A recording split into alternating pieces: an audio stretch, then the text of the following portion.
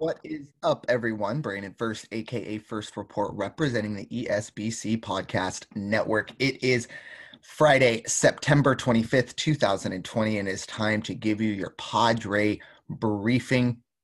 And as of tonight, the Padres did clinch the home field in the wild card series. Only one wild card team gets home field. The Padres are that. They clinched the 4th seed because of the Cardinals losing. Now, these are the good news. These are the good things that have happened.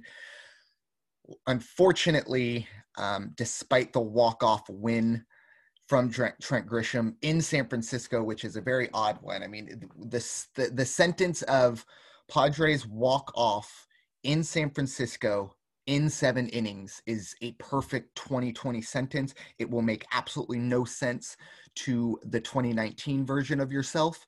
And isn't that kind of what 2020 is all about? But anyways, we break down the Padres, and we are now 2 games away, from the regular season ending. There is really nothing more the Padres can do except stay healthy.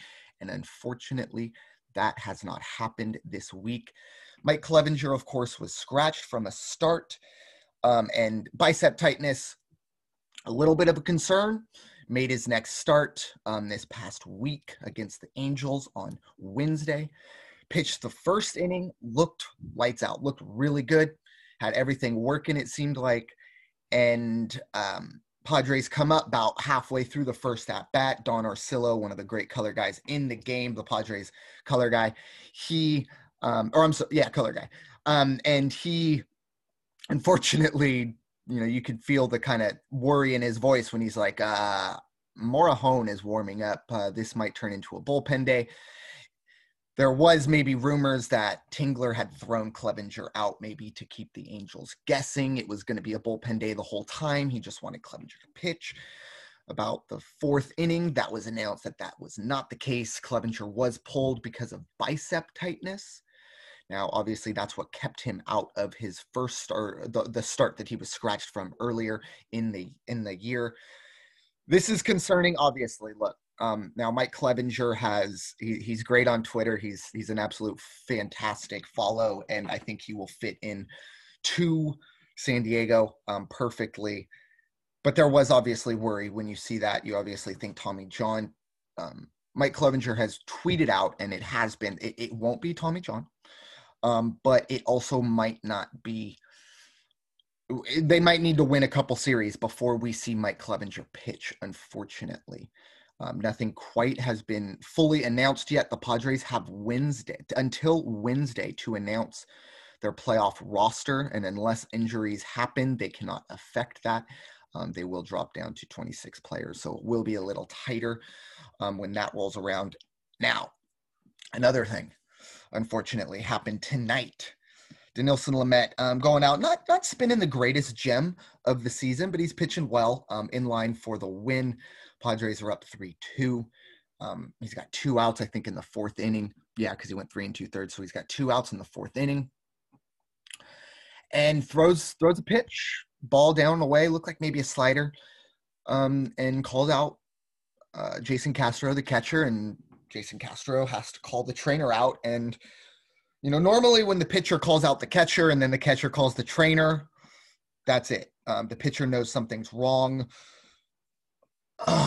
Look, all due respect to Mike Clevinger, we don't need Clev and Lamet. I mean, we do need both of them, but it's not a panic situation. If only one of them is down, if both of them are down, I love Zach Davies. I think he's pitched very, very well this year, but I don't think he can be a playoff ace. Chris Paddack, I know a lot of Padre fans are not very happy that I'm highly critical of Chris Paddack, and the results speak for themselves. Early in the year, he pitches well. Big games, I mean, you look at all of the biggest starts he's had, you're going to see the numbers go up, period. Just all there is to it. The guy gives up home runs really left and right in tough spots, tough situations. So if he's going to be needed to relied on in the playoffs, I'm not looking forward to that. And then Garrett Richards. I mean, Garrett Richards seems to be demoted to the bullpen. Luis Patino can't really throw strikes. I mean, I think the kid's got electric stuff, but he's got the problem that Lamet had 3 or 4 years ago. His stuff just might be too electric. He can't throw it for a strike, at least right now. I don't think that would work in the playoffs. And, Mackenzie Gore, we all hear about Mackenzie Gore, but making your debut in a playoff game, I mean, I think this kid's, the sky's the limit for him, but I think it's a bit, it hurts when you put a kid in, a 20-year-old kid in to make his debut in the playoffs, and the first playoff in 14 years, by the way, when the pressure is going to be just absolutely ratcheted up. So all eyes are on both Mike Clevinger and Dinelson Lamet. The Padres finish up these next 2 days with the Giants in Oracle Park. They will be the road team. They were, of course, the home team tonight in the second game. Of course, that's why they won the walk-off. That was the makeup of the Alex Dickerson false positive game from about a couple weeks ago. It was a Friday night random. They canceled the game. So they made that up. And the Padres got the W. Didn't really matter in terms of where the seating is, but you definitely do want to be playing good baseball. Obviously, it also helps because you spoiled the Giants' chances just a little bit. The Giants are playing great ball. That bullpen up until last night was the best in baseball. Coonrod just couldn't find the strike zone. And look, Padres now have to worry about health and have to worry about how they're going to get to the playoffs and the wild card series, despite it being at home. Who is going to be healthy enough to pitch in that wild card series is it does look like probably going to be the Cardinals that you face. So it's probably either the Cardinals or the Marlins. I don't think I have to tell you who Padre fans would rather face.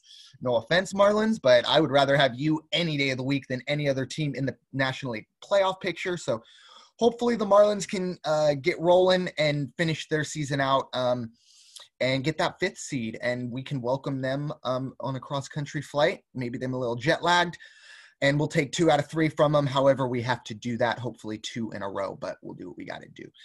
So really, until next week, I will have a special Padres report prior to the playoff game. So keep an eye on that when everything is settled. So thank you all so much for listening to this Padre briefing. My name is Brandon First, a.k.a. First Report, representing the ESBC Podcast Network. Once again, thank you all so much for listening. Now go wash your hands and stop hating everybody. Take care. If you haven't heard of Anchor, it is free. It's a podcast that I use. And they really do a good job for us here at the GFSN Betting and Team Report podcast. It helps us make 70 to 80% of your bets. Now, download the free Anchor app or go to anchor.fm to get started, my brothers. I'm the best there is.